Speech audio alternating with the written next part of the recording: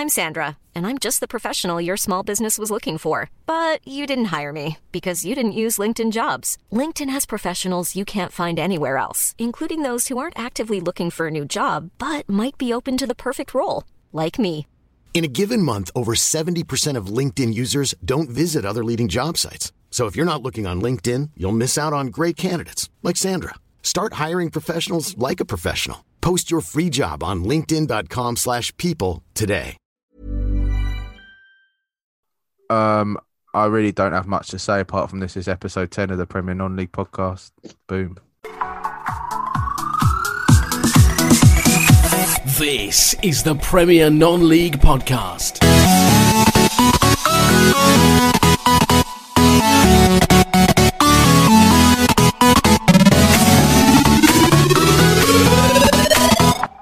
Yep, joining us again. We've got another full house. Everyone's laughing because, to be honest, it's really got to a point now where we're sitting here before the show saying what we're going to talk about. We've got Trevor's favourite subject coming up yet again, and there's not really much else. But if you can bear with us for the next 45 minutes or so, hopefully you'll find something you like. But welcome. We've got everyone on board again tonight. We've got Trevor. Hello, Trevor. Hello, James. Pete. You all right, Pete? Evening. Ian. You're not hungry tonight? No, but you really sold the intro though. Yeah, I know, mate. I know. Johnny's here again. Johnny, how are you? How do? Yeah, he's fine. And Chris has just hopped on straight after work. So, Chris, welcome back. Good evening. Nice to be here. So, a little bit to start off is really the only sort of football that's gone on down sort of our level, really, at the moment of step 3, is the Hornchurch Maidstone game in the FA Trophy, wasn't it, Trev? You were quite impressed by that game at the weekend, wasn't it? Yeah, it was backwards and forwards all the way through. I didn't quite manage to get onto the stream in the end on Saturday, but I sort of followed it across Twitter and everything. And Hornchurch won, I think it was a 97th minute equaliser to win it 5-4. But yeah, I don't think sides defended very well. I mean, Hornchurch, I think 94th minute equaliser to win it 5-4. Sorry, 97th minute winner, I think it was. I think they equalised quite late, Maidstone, as well. So they weren't expecting to go to penalties. I was going to say then, Trev, the league haven't actually changed the rules of football now, have they? As well as everything else. Well, do you know what? The way it goes at the moment, you might as well make it up as you go along, whichever competition you're playing. I mean, I think Hornchurch have played. I think I saw 3 times since the beginning of November. They're literally obviously all been trophy games and nothing else. I'm not too sure how much training they've done in that time as well. So to take a full-time Step 2 outfit all that way and then defeat him as well to get through to the next round. A really cracking performance. But then Mark Stimpson's got a very good record in the FA Trophy as well. Well, obviously, friend of the podcast, Chris Dixon, plays for them, but he was dual signed, so he wasn't playing this match. No, he didn't feature for Dartford, so I'm assuming he's injured at the moment, I guess. Oh, good lad, but good result. Pete, you were going to say? Yeah, so it was the FA Trophy draw today, and for Hornchurch, they got a nice local derby against Darlington. And we'll speak to Chris in a minute about that. Aldershot have got Hereford, Notts County have got Oxford City, and Woking have got Torquay. And obviously a few of those teams are at the top of the National League at the moment. And obviously the Aldershot game as well was called off, wasn't it? Chesterfield at the weekend. Chesterfield coming down with COVID. It was the first, I think, outbreak in the National League for a good 4 or 5 weeks, I think. But because they've got to isolate for the 10 days, they've had to, Aldershot been given a walkover. And Chesterfield have got 3 National League games postponed. Well, they couldn't field the under-19s either because they weren't able to train, were they? No. So what's the implications of not being able to field the team? They just get withdraw fined from the competition. No, you just withdraw from the competition. Okay. Literally, that's how it's been all season. If you can't, I think within 5 days you've got to reschedule the time play it. Is that right, Pete? That's it. That's exactly right. Yeah, you've got 5 days. So they've had somebody come down with COVID. They've got to replay it. So basically, they're chucked out now because they can't replay it within 5 days because they've all got to self-isolate, which obviously is a minimum of 10 days. It's such a stupid rule. So that rule makes a lot of sense, doesn't it? And it's fair to everybody. Ridiculous. And we had that in the FA Cup, didn't we, earlier on the season? Yeah. And then, I can point going back to that back in October, I think it was, when Barnet travelled to Leiston was when we had our first of, I think, 4 outbreaks of COVID we've had at the Hive. and we went there minus, I think it was about 10 first-team players, only could field 3 substitutes, one of which of those I think was a non-contract young goalkeeper, and somehow we managed to come away with a 3-2 win. I don't know how, just to ensure that we stayed in the competition, because obviously the prize money is crucial to everybody. Hence why the FA competitions are still going ahead and league games are getting suspended, because clubs are actually getting some income out of it. And I think that's one of the reasons as well that clubs are continuing to play in competitions like the Trophy, but they won't play a league game, because obviously they need the income. So they're playing the cup competitions to get the money in the club, but they won't play a league game. So the whole system is slightly twisted, isn't it? As we said before, it's a cup competition that hasn't even got last year's cup winners yet. No. Well, actually, I can see there's another thing where I guested on another show the other day, and we were talking about how you little podcast whore, you. Well, it was a local journal asked me. It was supporters from different Northeast clubs, and one of them was a supporter from Hebburn Town who are scheduled to play in the FA Vars final against Concert. It hasn't been played yet, and I firmly believe that it wouldn't be beyond the realms of possibility that the FA will go for a full non-league weekend and have 2 days of finals in one. Because that will make them money. Money. And potentially you've got some big clubs taking big groups of fans down. They're going to make a weekend of it. The FA will make a fortune. So that could happen. Yeah, but where's the fairness though? You win last year's Vars final on a Saturday. You hold it for a day. And then you've got to hand the trophy back the next day. Really, the trophy is one thing. You get a mini replica. And ultimately, I think for clubs like the Northern League clubs and that's the clubs at that step, it's not so much the trophy, it's the day out at Wembley and to see your side win at Wembley. That is the key thing. It's not the actual physical trophy. It's not even, I mean, to look at it, the FA Vars, I've seen better trophies in kids football, So really, it's about the experience. It's about seeing you, and as a South Shields fan, seeing them, lift the Vars in 2017. One of the greatest moments of my sporting life. I've been to Wembley many times as a Sunderland supporter previously, lost on every occasion. And actually, didn't you lose to a club last year? Can't remember the name. It begins with C. You got relegated last year, James. I can't really talk anymore. Yeah, we sold our bog brush to you, Pete. But no, sorry. Yeah, travel back from London as a winner. It was just lovely. So the actual trophy itself, I don't think clubs will be that bothered. It's about having... The thing is, though, Chris, is you say it, though, and I know I never got the chance, but when, obviously, joking aside, when Charlton did beat Sunderland in that playoff trophy, they had the reception, they had the main full trophy in the reception for fan state players with, you get that mini replica, but it's not the full size. And, it would be nice to, the club's done so well, as you say, it was amazing for Shields to win in the Vars, and I'm sure you had the opportunity to pose with the trophy or something like that if you'd wanted to, but...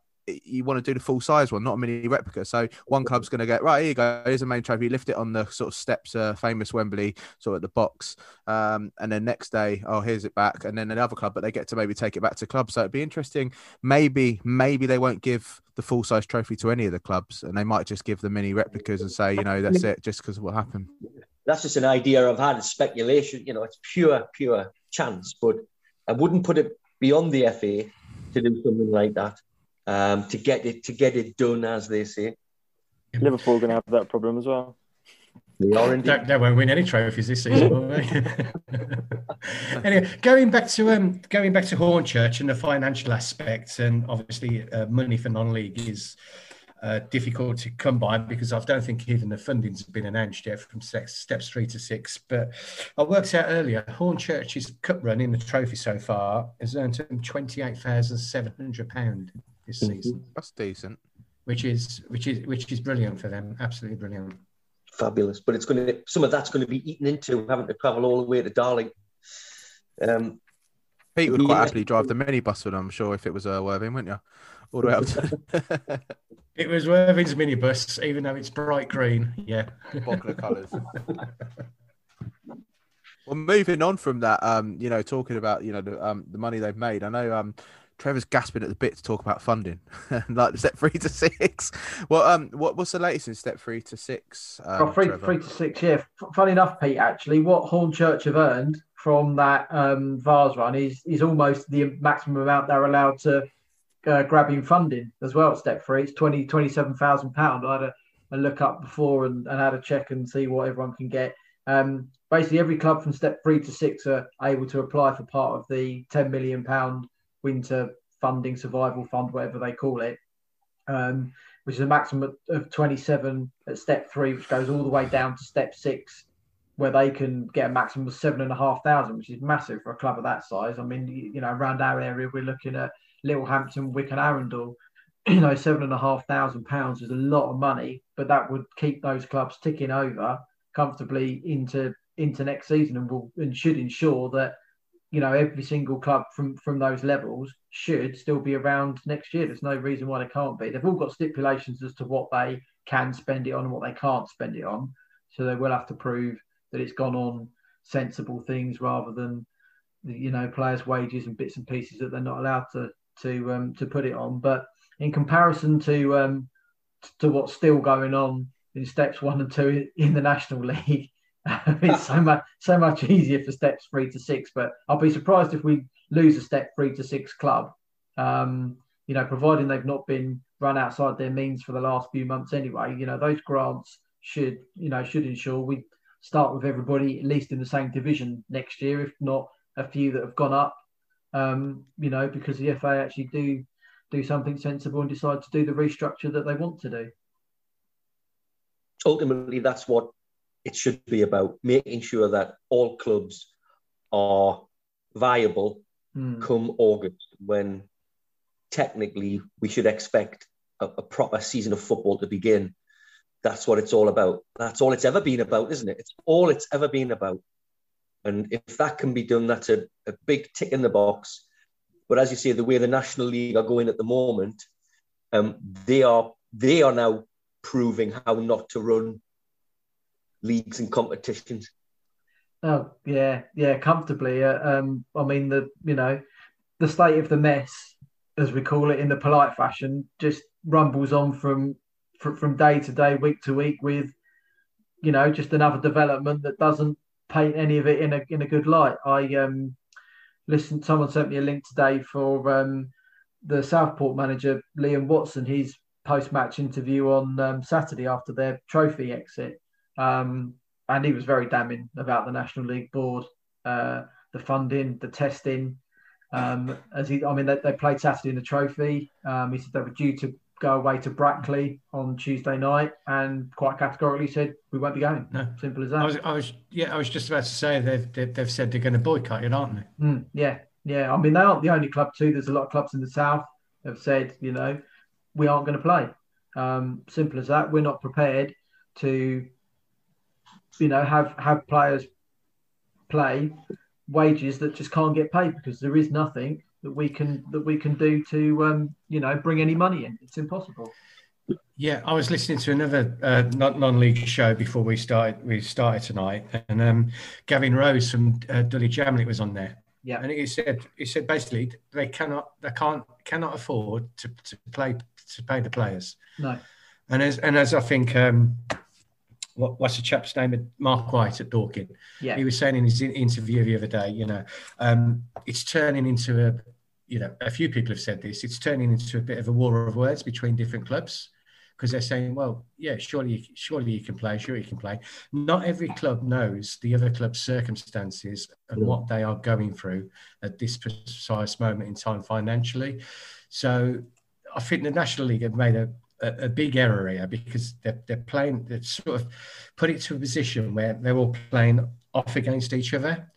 And I saw that there's been a letter that went through, a joint statement from 16 clubs saying that they don't want to play until all this is resolved. And yet, obviously, the league want fixtures midweek this week from tomorrow night.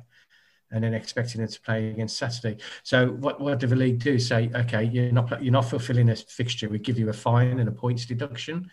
You know, how are they going to handle this? Because they're instead of taking true leadership and taking command of the situation and saying, we will do this, and having a clear set of rules at the start of the season, they've left themselves open for this. And the fact that they're throwing it out to the clubs now to make a decision, they're all going to have different ideas. They're all in different positions. If you come to it that National League North and National League South is null and void, and then you've got the National League, which is obviously a feeder to the main English League, to League Two.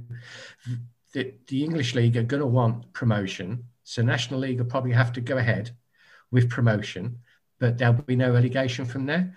So what will these clubs that at the moment can't financially afford to do? Pay the players. So what they will do, they will furlough their staff, probably use young academy players, because they'll be like, we don't care. We can't get relegated, so we're just going to cut our cloth accordingly. We'll play the games. We'll use the youth players, you know, the players we don't really have to pay a fortune to. And then all of a sudden, the integrity of football has gone out the window. That's my rant. Sorry, chaps. You're so right. It's completely right. I think the integrity went a long while ago. You know, as in Liam Watson's interview last season. Yeah, well, pretty much when they hung on with the playoffs, you know, and eventually got round to them in about, I think, the end of June, beginning of July, which then impacted on the start of the following season as well. So that, you know, that integrity really went. I mean, as Liam Watson said in his interview, not one statement has come out from the chairman of the National League, not one at all, not seen him anywhere. You know, you've got, I think, 9 board members as well. I'm not sure if it was 10 because Dover's Jim Parminter's resigned from the board. But again, you've had nothing from those at all.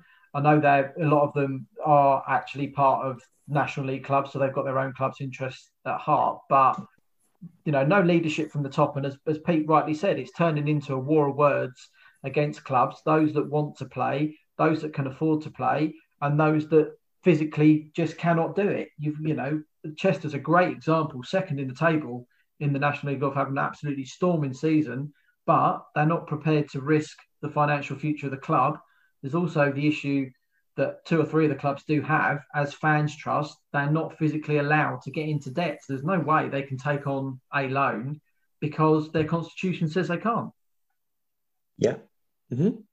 And one of the things Jim Parminter said today was our governance has descended into chaos, and some decisions made by the board seem to change when interpreted by the executive. So if you've got someone like that who's the director of the National League coming out with a statement like that, it says there's something very, very wrong with the way it's being played out at the moment. Hugely wrong. And it's not good. It's not good for the game. No, I mean, I had a look at the who's voted what and who hasn't and everything. The National League their clubs have been very, very cagey. Only 2 of them have voted to end, and that's 2 clubs in the relegation zone. So it's hardly surprising that they're going to turn around and say, you know, we don't want to play. Funny enough, Barnet haven't come out yet, which I'm not surprised at. 3 have voted to continue, and 1 are abstaining, obviously Wrexham, because they're not entitled to any funding or anything anyway. So they've gone, do you know what? I know we've got loads of money anyway, but we're not having a bar of it anyway. So they've been very, very cagey and not making anything public. The North have got 9 that voted to end, 3 have voted to continue, so there's 10 still to make public. And in the South, only 5 have voted to end, 9 want to continue, and 7 are still to vote on top of that as well. So their split's going to be very, very even. That is very, very close to call as to which way it's going to go. Either way. What do you think? Though? What do you think? What way it's going to go? Personally, I think because of the North are quite adamant that they don't want to play, they don't want to carry on. They'll drag it to the separate vote where the National League will vote, and then the North and South vote together. The National League will carry on. I don't think there'll be enough clubs in there that will say we're not interested in completing the season. I reckon there'll be 4 clubs Dover and Kingsland that have already said no. Weymouth and Barnet will say no as well because they've got nothing to gain from being in those bottom 4 positions. The rest of the National League will say yes, they'll carry on. But I think the North will drag the South to not play, and it will null and void. I'd be surprised if it doesn't, but I think it will be very tight. We're talking, I think, no more than about 4 votes. Either way, it's going to swing. It's interesting that, Trevor, because we were asked the same question on another show just recently, and I said that I had a feeling that it would be the National League South clubs that would just get it voted through, that it continues. So it's interesting. We're only talking a matter of 2-3 votes, aren't we? Yeah,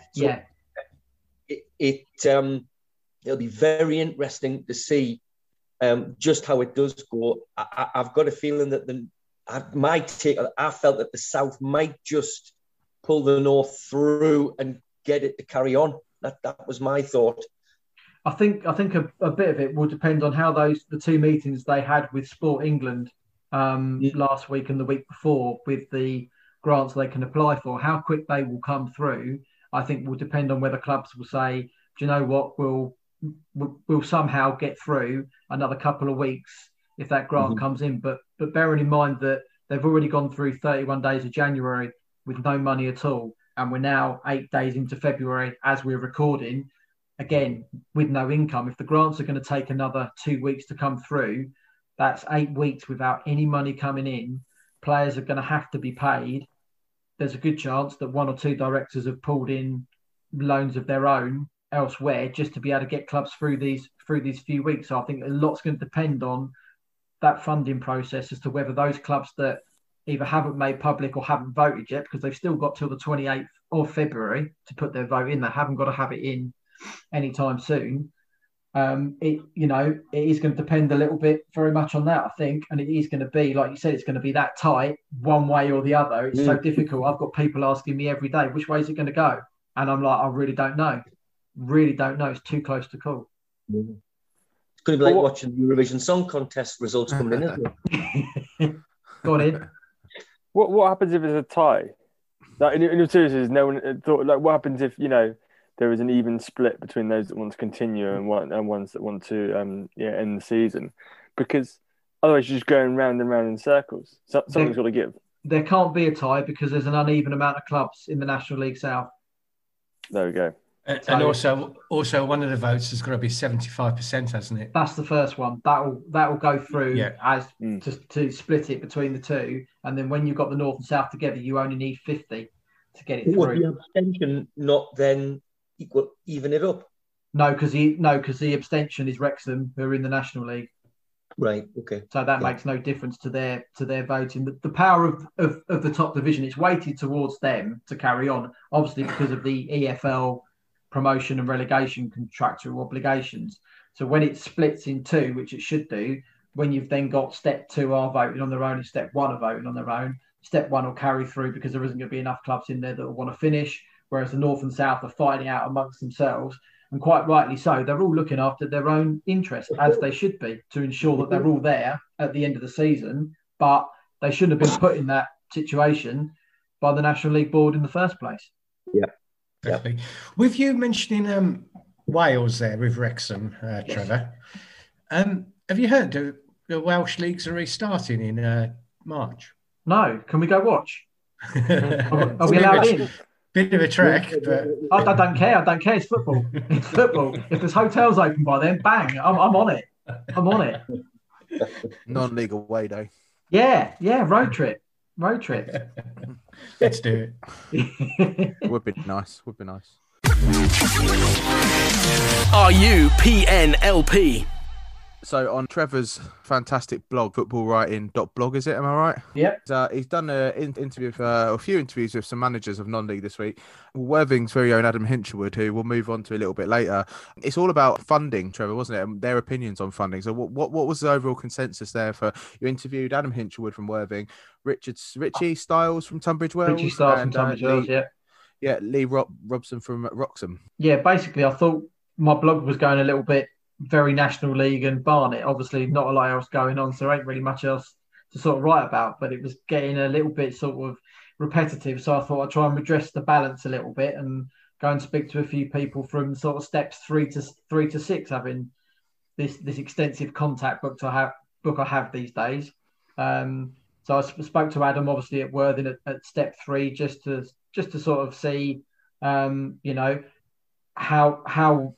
the funding will help them if they can get it, and obviously it's going to, help them stay in business and be there. When we start again next season, when you drop down even further to step 5, it becomes even more in need, because they've not had bars open or clubhouses open or anything like that right the way through, even when we were playing games in September and October.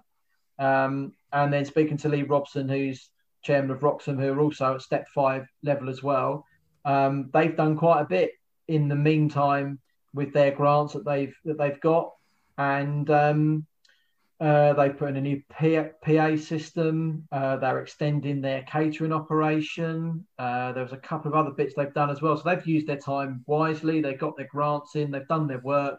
But as Lee said, though, it's lovely doing all the things all around the pitch and everything. But when there's nothing going back on the big green thing in the middle, it's not really a lot of fun.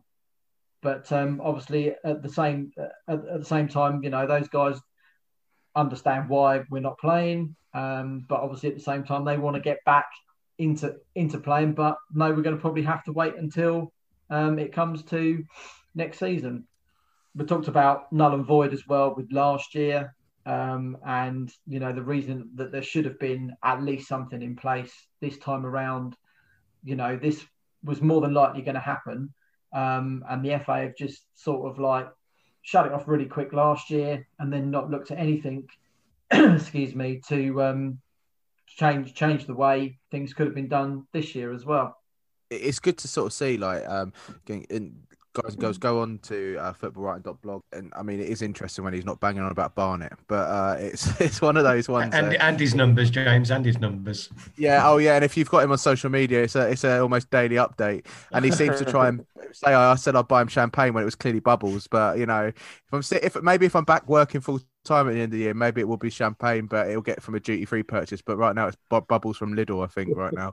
But I'll order it on. He can deliver it to himself on Amazon. But it's talking about Adam Hinshelwood. Obviously, Peter and me, and I guess Trevor is a sort of. He's got a soft spot for Worthing. It's one of his local clubs that he can go and see. He's signed a new contract of 3 years, which you might think, we don't want to be mainly Worthing centric, but I think that's a bit of a statement right now in step 3. Hopefully, maybe step 2 one day. But he was out of contract at the end of the season. Obviously, we've spoken about it before. Could have been a chance that he might have walked away. There might not have been the money to do it. But for those that don't know, Adam Hinshelwood, Pete, I'm sure you can digress a bit more in a minute, but he's almost like the CEO of Worthing, I'd say. He is the first team manager, but he's got his fingers in so many pies around the club. I think if he was to walk away, the club would never have been, Pete, don't you think? Yeah, to be honest, I was absolutely made up with the news when I heard it on Friday, I think it was. So I had a couple Friday night, as you do. Yeah, because you also had some good news in your working life, which was nice to see. But topping cherry on the top with Adam signing a new contract. Yeah, it's great, and he does so much around the youth teams, and I know they want to put more younger teams up there as well. Obviously, with the new facilities now, the new pitch problems being resolved. I've watched Adam train a squad on Tuesdays and Thursdays, and the amount of times he moans about the bobbles on the pitch, and I'm sure other clubs, when they come down, they've moaned about it as well. They've moaned about the lights, and now we've got new floodlights as well. So we're all geared up, and to secure Adam for another 3 years, I think it's a real coup for the club. Like I say, if he finds these players, he brings them through some youngsters. We just had young Finn Stevens, who was let go by Arsenal. He's only a young lad, but he's made two appearances for Brentford this season in the FA Cup. And those, you've got Kwame Poku, who he snapped up, a 17-year-old, went to Colchester. He's a first-team regular now. So, Adam really has got an eye for players, and the fact, he wants to set up more youth teams. I've actually drove the academy team to games. He goes to all the academy games. he's there on a Sunday morning for the under-16 games as well, after he's had a game on a Saturday. Even if he doesn't get back till 11 o'clock of a night or whatever it is. Yeah, he throws it all into it. And yeah, I think it's a real coup for the club. I do think with what's going on at COVID at the moment, with everything and, the possibility of null and void, it's a coup, because I really didn't know if we'd be able to sign him down, because, could he have got fed up? Could this null and void again think, you know what, I can't be bothered with it. It's 2 years of hard work, not longer than 2 years of hard work have amounted in nothing. But yet he signed. It's a statement to the league. It's a statement to clubs around us saying, well, we've signed our manager for another 3 years. Surely this means only good things for the club.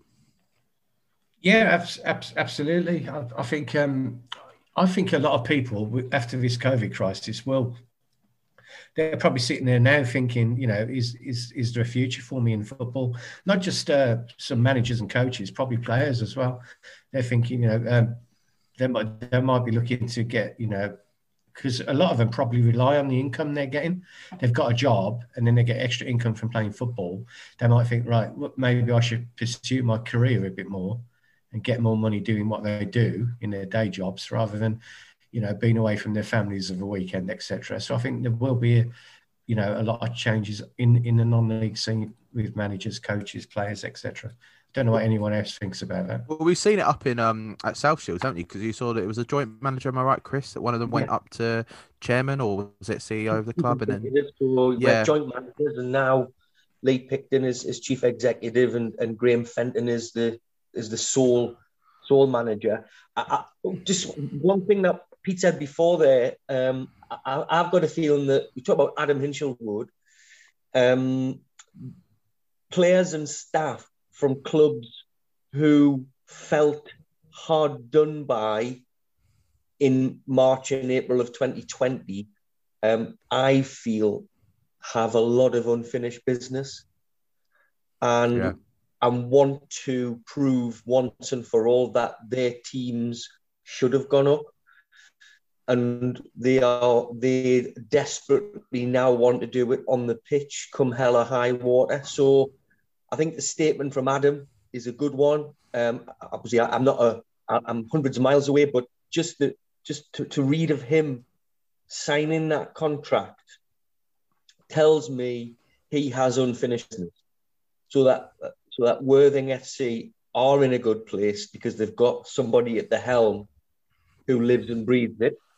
Well, it's like from what I've since knowing you, Chris, it's like, obviously you've got a strong affinity with South Shields. You love them. You love them more than your first team.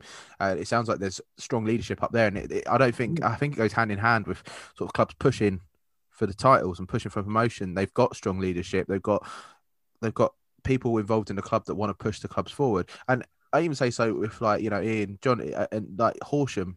Okay, it's a slightly different structure, but with the way, as much as Dom infuriates me, Dom DePaolo, with his outspokenness, you can just tell it's a drive. Really? Yeah, really. You can tell it's just a drive for progression. few things like that, isn't there? But I mean, you could probably say it's there as well, because I'm sure Dom, like, no matter what people where we think of him and stuff, and people do in high regard, but he's got a desire for progression, and you can tell a lot of the time is frustration. And what Horsham have done over the last few years, I mean, they came up from the South County League. It's been South County League up there, and look what they've done now, and they're pushing on the doors of National South. So you look overall, there's a lot of strong, and I think, as Chris says, unfinished business. Yeah, just to move on from that slightly, which is why it's vitally important, absolutely imperative that funding is used appropriately to make sure that every club at every level is where they need to be come August of this year. Forget everything that's going on now. We must ensure that every single non-league football club at any level, whatever, no matter what step, has the ability to get going again in August. Vital. Yeah. Yeah, Johnny, I was going to ask you earlier. Say, for example, Horsham were sitting in where the National League are with this funding issue and everything like that, but you had a good shot at promotion, whether you were in the South maybe, or you were, top 7 in the actual league itself.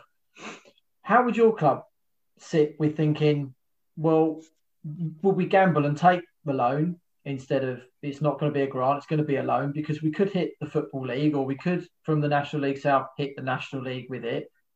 Are we being over ambitious by taking it and saddling the club with debt, or are we taking a calculated risk to go forward? Well, I guess that's what it is. It's a calculated risk. I mean, no one knows what the outcome of the end of the season will be. I guess I would have a look at the finances of the club and say, right, if we were to take this loan on and we didn't get promoted, what would happen? How many years would we have before we need to get promoted to be able to make it work? I mean, it's such a difficult situation to be, especially if you're sort of upper mid-table and you've got a shot of getting the playoffs, but it's an outside chance. Yeah. I mean, do you risk it? I mean, exactly. We're known that football clubs are not, in general, profitable businesses. So having to repay a grant that you can't already pay back your existing probably loans anyway, or rent to stadiums or previous loans you've got with creditors. I mean, it's such a risky business to be in, and I personally wouldn't want to take that risk onto the club. Yeah, I quite agree. I mean, that's pretty much what. I mean, if you're first or second and you've got absolutely every opportunity to get promoted, then of course you'd risk it because the odds are in your favour. But if the odds aren't in your favour, there's no point in putting your club's long-term future at risk. I mean, we've seen obviously similar clubs like South Shields, like Worthing, do it time and time again. I mean, I think the expectation from a lot of the clubs is, well, if we've done it this season, we can do it again next season when the season resumes. I think you're bang on there, though, Johnny, because you think about it. If you did take a long-term loan on or something like that, and the finances don't stick right, then you're not only gambling with the club's future, you're gambling with the community as well. It's a lot of lives that you're putting at risk. And so many clubs at this level, and especially at our level, and I know we're not affected by it, but I mean, we are of the level of a National South club, realistically. I mean, we could probably be there. Worthing could definitely be there. But these clubs are huge contributors to the community.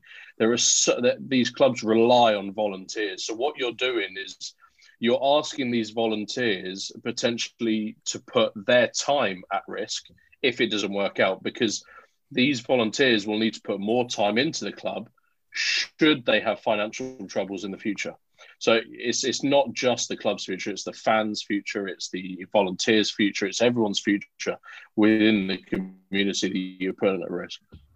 Actually, Johnny, absolutely right, because I was speaking to fans from Darlington and Gateshead the other day, and they both said, because in the discussions we had was about the funding, and they are two one's a Phoenix club in Darlington, and the other Gateshead. It was well documented what was going on there with Mr. Foreigner. And they very nearly didn't have a football club.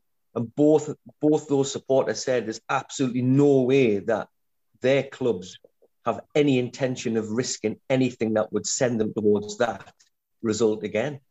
You're right, because it is about community. And we can go on all sorts of other things like people's mental health. There's a whole myriad of things. We cannot risk the future of our clubs. We cannot. No, there's no chance.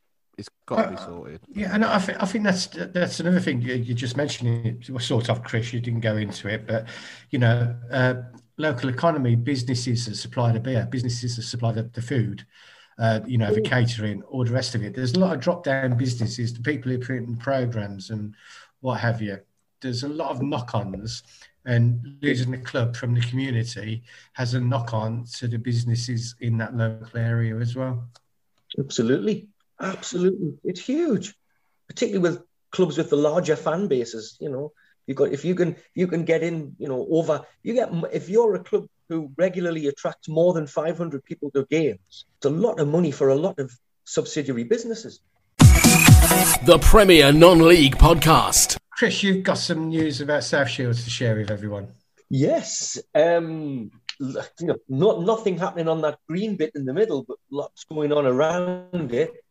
And just before the weekend, South Shields announced that they had withdrawn the planning application that they had in for a new stand and community hub, and are resubmitting new plans for 2 new stands and a community hub. So someone's got the money. Well, good old Jeff. Well, the owner and chairman Jeff Thompson has made no secret of the fact that he's pumped a lot of money in, but he wants the club to be self-sufficient and support their own, which it already is now. About the initial share issue, which made just short of £400,000. So that money there has to be used appropriately, and therefore, why not use it as part of the cash to build the new things? He bought the land opposite the ground, which were empty units. He wants to build houses on there, and those houses will obviously pay for everything else in the development.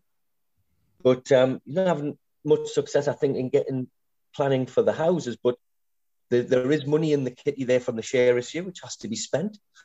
So the plan was for 908 seats, something like that, along the Shaftesbury Avenue side of the ground, which is where we kind of commentate from and film from. But now they're going to put a planning application in for another new stand behind the goal at what we know as the 3G end. But that stand won't be built for a minimum of 12 months, just to see where the club is in terms of league position, and because of the current crisis in the world, where we are in 12 months' time. But the club. So, Chris, have you made sure Jeff is going to build you a commentator's booth, like a proper one? Is that in the plan? Hopefully, we might not need to commentate as much when we get fans back. The whole point of commentating on the live stream was because fans weren't allowed in. So the need for a commentary box might not be as great, which is fantastic. Yeah. But again, it's why I'll go back to what I said 5 minutes ago. We must make sure clubs are where they need to be to allow themselves to progress. Now, that might be someone at step 7 and 8. It doesn't matter. South Shields are in a position where they can develop, but it all goes down to making sure the right decisions are made everywhere. And South Shields putting those planning applications in is because they've made no secret of the fact that they want to go up the pyramid. So to get planning permission for 2 new stands, one will be built immediately, but the other one for a minimum of 12 months, because it's pointless building another new stand if we're still in the Northern Premier League. Yeah. So it's sensible. Okay, what are the views up there from your board, Chris? Do they think that it's going to be August till we get going again, or are they hopeful that, like I said earlier, the Welsh League is starting in March? Do they think anything will happen with either Project Non-League? Do they think anything can happen where we could play some sort of competition in March, April, May, possibly just April and May in this country? Or what are the thoughts from South Shields as a whole? As a whole, I couldn't really answer that because I've got a meeting with Shields Chief Executive Lee Picton on Wednesday. We're having a Microsoft Teams meeting. So what he is doing as part of his new role, he's speaking to as many stakeholders as possible. And this will be our 3rd get-together. So I've no doubt that he'll update us on what he can with that. So when we get together again in a couple of weeks, I'll hopefully have some more news for you. But in terms of not just South Shields, but up here, football in general, not a lot of talk. Nothing about the potential of any restart, nothing about the potential of some kind of hybrid competition.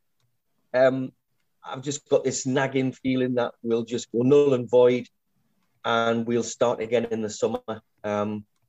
Because step 3. Because if you look at the weather we've having, would we have had any football? Is another question. Had we been in a position to play football, we've had a week's rain, which rained every day for the last week. We've had snow pitches would be waterlogged anyway. So that's not going to change for the foreseeable. So I think to try and fit competitions in would be very, very difficult. For me, and I never thought I'd see the day say this, but I'd be advocating for stopping everything, null and void. We'll go again in August, but maybe start the season a couple of weeks earlier and have less pressure on getting fixtures in. Get games played early on, where you've got good weather, players fresh and fit, and get an extra 5-6 games played so that when the bad weather does come, you haven't got the pressure on you. Would you advocate a winter break in non-league? No, because... Just want to throw it in there, chaps. Can see you all nodding your heads. I wouldn't, Pete, because particularly clubs in and around our steps, the Christmas games, New Year games in particular, if you think of a Christmas break or a New Year break, they're money spinners, local derbies and many, quite often. And if you have a winter break, the weather's bad. You really need to have an early spring break because it's normally February where the weather's at its worst. As the seasons seem to be getting later now, so if you're going to have any kind of break, it would have to be about now, I guess. Very true. Yeah, I wasn't saying over the Christmas period or New Year's period because that's lucrative, but sort of middle January to middle February always seems to be a lot of waterlogged pitches and everything at our level. So therefore, players are getting the break anyway, aren't they? So yeah. Well, at the moment, yeah, unforced. Yeah. So, but obviously, a lot of clubs got 3G, so generally it's not a big issue, or 4G. See Johnny shaking his head. What do you think, Johnny? Well, winter break, absolutely not. I mean, what do you do? Spend time with family over the winter break? No, thanks. Love it. What your future plans is? I wouldn't mind, to be fair. No, it's a weird one. Johnny, I was going to say earlier on in this week, change the subject now, is you retweeted something, a thing called Footy Scrams or Footy Grub or something. I can't remember what it was on Twitter. First time I've ever seen it. Yeah, I think it's a new account. And I didn't notice, but Horsham do chips and jalfrezi curry. It sounds pretty nice. And it sort of got me onto thinking some of the weird and wonderful things that you've seen around the grounds at non-league. And I had a quick look earlier on. Merthyr Town, so sausage, chips and curry sauce in a hollowed out cob bread roll. So it's quite good to keep all the gravy in. I could do with a bit of that. Yeah, but I think, would it be a bit messy at a football ground? Because, okay, it'd be all right to keep the thing, but then when you're going to get the bread and anything like that. Burscough FC, obviously for the veggies out there, a pea dog. So it's mushy peas in a hot dog roll. Oh. Don't think so, no. St Johnson, okay, it's Scotland. It's mac and cheese pie. Yeah, I'm here for that. Yeah, all about that. I've had that at the NFL. I think it'd be quite nice. At Wembley. Macaroni cheese pie? Yeah, they had one at Wembley last year. Was it a special stand, or was it or was it the general grub that they have at Wembley? No, Club Wembley, darling. Oh, of course, yeah. Sponsored by CAE, yeah. So he probably paid over the odds for that anyway. So I saw how much those NFL tickets were, and Club Wembley expensive. And Tooting and Mitcham, I think this is probably favourite, jerk chicken and chips. I think that would be good. Jerk chicken and chips. So, chaps, what have you ever seen any weird and wonderful food? I mean, Pete loves his secret sausage shop in where was that again? What ground was that? Bishop Stortford. No, Chris, it's not what you're thinking. Basically, on the coach, on the way, there's an industrial estate. The ground is in the middle of an industrial estate, and there's a place there called the Secret Sausage Shop. Ah, right. I didn't go inside it because it had all those bangles hanging from the door, and I thought this looks a bit dodgy. Yeah, he knows what happens behind all those bangles. Pete speaks to a frequenter of those type of places. Johnny, you had your hand up. Yeah, so although not football or soccer related, I went to New Orleans and I had a crocodile burger at the Yeah. stadium. Yeah, I when I was in New Orleans for work, I had a crocodile sausage po' boy, and it did taste very, very good. I was surprised. Yeah, but good stuff. Yeah, very sort of. I can't remember sort of describe the taste, but almost like a chickeny type. Yeah. Would you say? Yeah. Chris, Well, anything? like any crocodiles, weird and wonderful things up north, like that you see at grounds up there? Not weird, but wonderful. South Shields is renowned for its Savoy dips from Dixon's Pork. We call it Dixon's Pork Shop. It's pork butchers. Dixon's a big firm in from South Shields, but it's all over the northeast. And they do the Savoy dip, which is basically a Savoy in a kind of in a roll, but it's dipped in. It gets dipped, and it's got peas pudding, stuffing. You can get mustard on it, and South Shields Football Club sell them. Dixon's from Wigan. And so, if any of you ever came to a game and we continue, you'd be able to get a Savoy dip. So I'd have to be watching the calories for the whole week before, by the sounds of it, with that. They're not massive. I mean, it's a reasonable size bread roll, but they are. I've never really got into them, but they are a massive, massive delicacy up here. Huge. When Shields got to Wembley in the Vase in 2017, the first chant was Savoy dips on Wembley Way. So. So is that their version of the Parmo? Is it Middlesbrough, the Parmo? No, totally different. No, what I mean is this is it Newcastle that they do the Parmo? Is it sort of is the dip South Shields is sort of renowned food? Yeah, South Shields has the Savoy dip. Middlesbrough, Teesside, they have the Parmo. It's a Teesside thing. I noticed when I went to a Middlesbrough game one time, there was a stall selling roast potatoes and gravy outside the ground. I thought that was quite a good, quite a nice little thing for the winter. Yeah. That'd be a good little winter warmer. Where's your meat? Pete, have you ever seen? I don't know, mate. On my body. Pete, have you ever sort of had anything on your non-league travels or anything around that you sort of? The weirdest ever dinner, and I'm not going to go far from home here. A pre-match sort of meal before I was commentating was at Horsham. I had curry and chips before the match at sort of 2:00 on a Saturday afternoon. Like, I've never eaten curry and chips at that time of the day before, and it was quite unusual to have it hangover, isn't it? Yeah, the Jal Fraser ones that were famous. Ian, what like yourself? I'm just here for the alcohol, mate. To be honest with you. I very rarely go for food at a ground. I have a pint. Or two. Yeah, well, it's generous. I live with you. Most food I've found in most stadiums is identical. It's like cut and paste. Yeah, there is normal. Trevor, anything around the non-league that rings a bell for you? I know you sort of said you normally just quite vanilla and just get a burger and chips or something if you went, but have you ever sort of noticed I haven't come across anything really weird? Not really weird. No. I mean, the only thing I'd say would be a vegan burger. Forest Green. Forest Green, yeah. Yeah. I mean, luckily, the last time I went to Forest Green, they're still doing meat burgers. But I'm all for, if that's what people want, great. But that when that's all you can get, that wouldn't really entice me as an away supporter to make it a number one away day, even though it's a nice trek down there and everything. But no, just give me a cheeseburger. That's all I want. Good enough. Yeah, that's it. Yeah, get.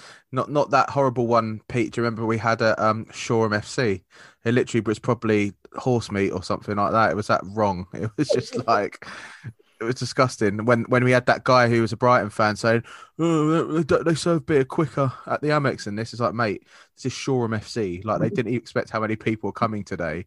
It's because all the football's been cancelled. Yeah. I think they ran out of beer, didn't they, at one stage? They ran out of beer at half time, which was putting right down. Get some more, didn't they? Yeah. Well, Johnny, the Amex is the largest ale hall. Oh, when is the it? Amex is open, it's the largest ale hall in the country. Oh, interesting. I didn't know that. Never actually been.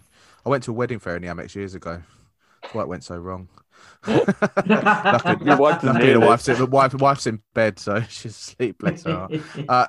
Johnny, last but not least, what any sort of food that sticks out that you've had at a ground?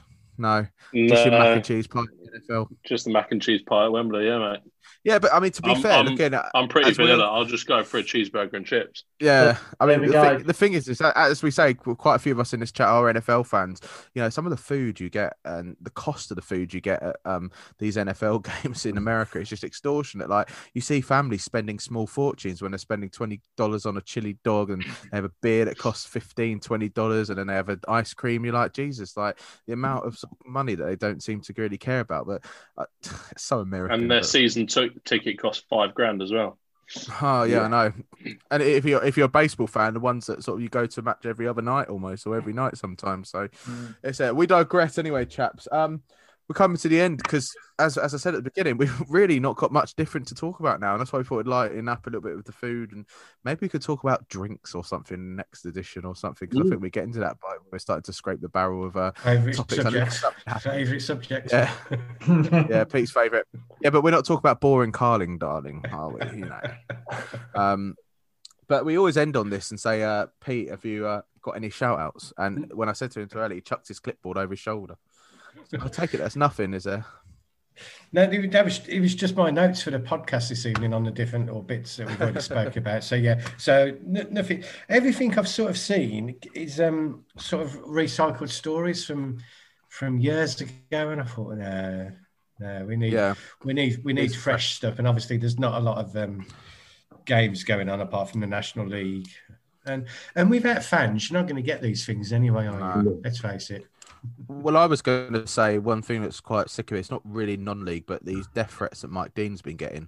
I mean, have some of these fans seen the standard of refereeing we get down at our level? I mean, God, if they're sending death threats to Mike Dean, God knows what they'd be sending if they saw some of the referees at our level. But it's not acceptable. The referees wouldn't get out of the ground, would they? It's just, it's just despicable, to be honest. You know, it's another human being. Okay, you get annoyed at the time, but afterwards you just forget about it. Have a moan about the ref in the bar, and that's as far as it should go.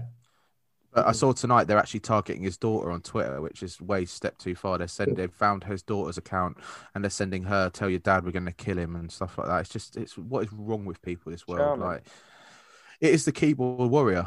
It is. And, you know, it's quite sad and pathetic to think that, you know, you get abuse and it's an easy cop out, isn't it? Would they actually do that to his face? Probably not. Well, this is the thing with, and probably the trouble with Twitter and some other social media sites is, like you say, they hide behind a keyboard. They don't have to give a proper name and address or anything. And, you know, it's one of the ways we're going to stamp this out is if people have to give their proper details to open accounts, and then they can be held accountable. And you'll notice all of this will drop off at really quickly, including racism in football, the amount of abuse that players are getting. It will drop off at the drop of a hat if they've got a cop on and knocking on the door, banging them up in the cells.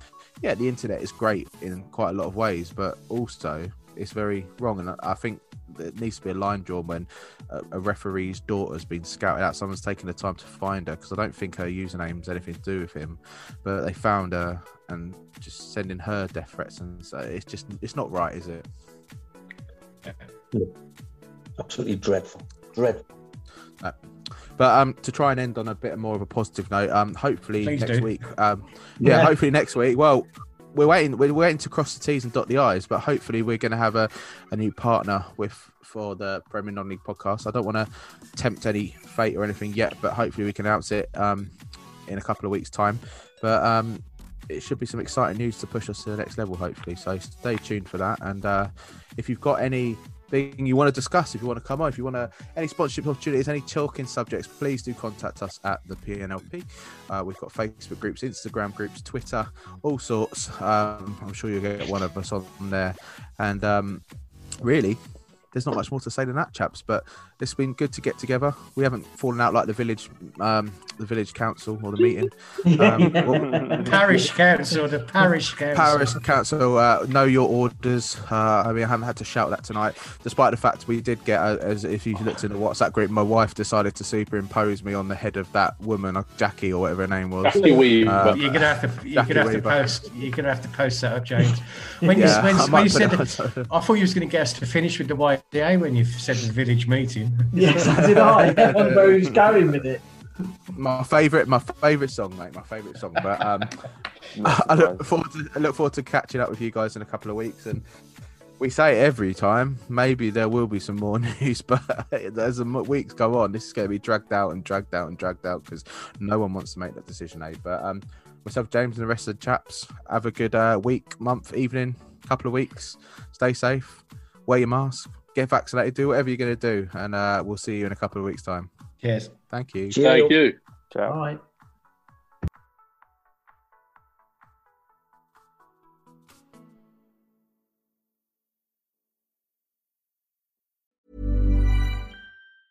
Mom deserves the best, and there's no better place to shop for Mother's Day than Whole Foods Market. They're your destination for unbeatable savings, from premium gifts to show-stopping flowers and irresistible desserts. Start by saving 33% with Prime on all body care and candles. Then get a 15-stem bunch of tulips for just $9.99 each with Prime. Round out Mom's menu with festive rosé, irresistible berry chantilly cake, and more special treats. Come celebrate Mother's Day at Whole Foods Market.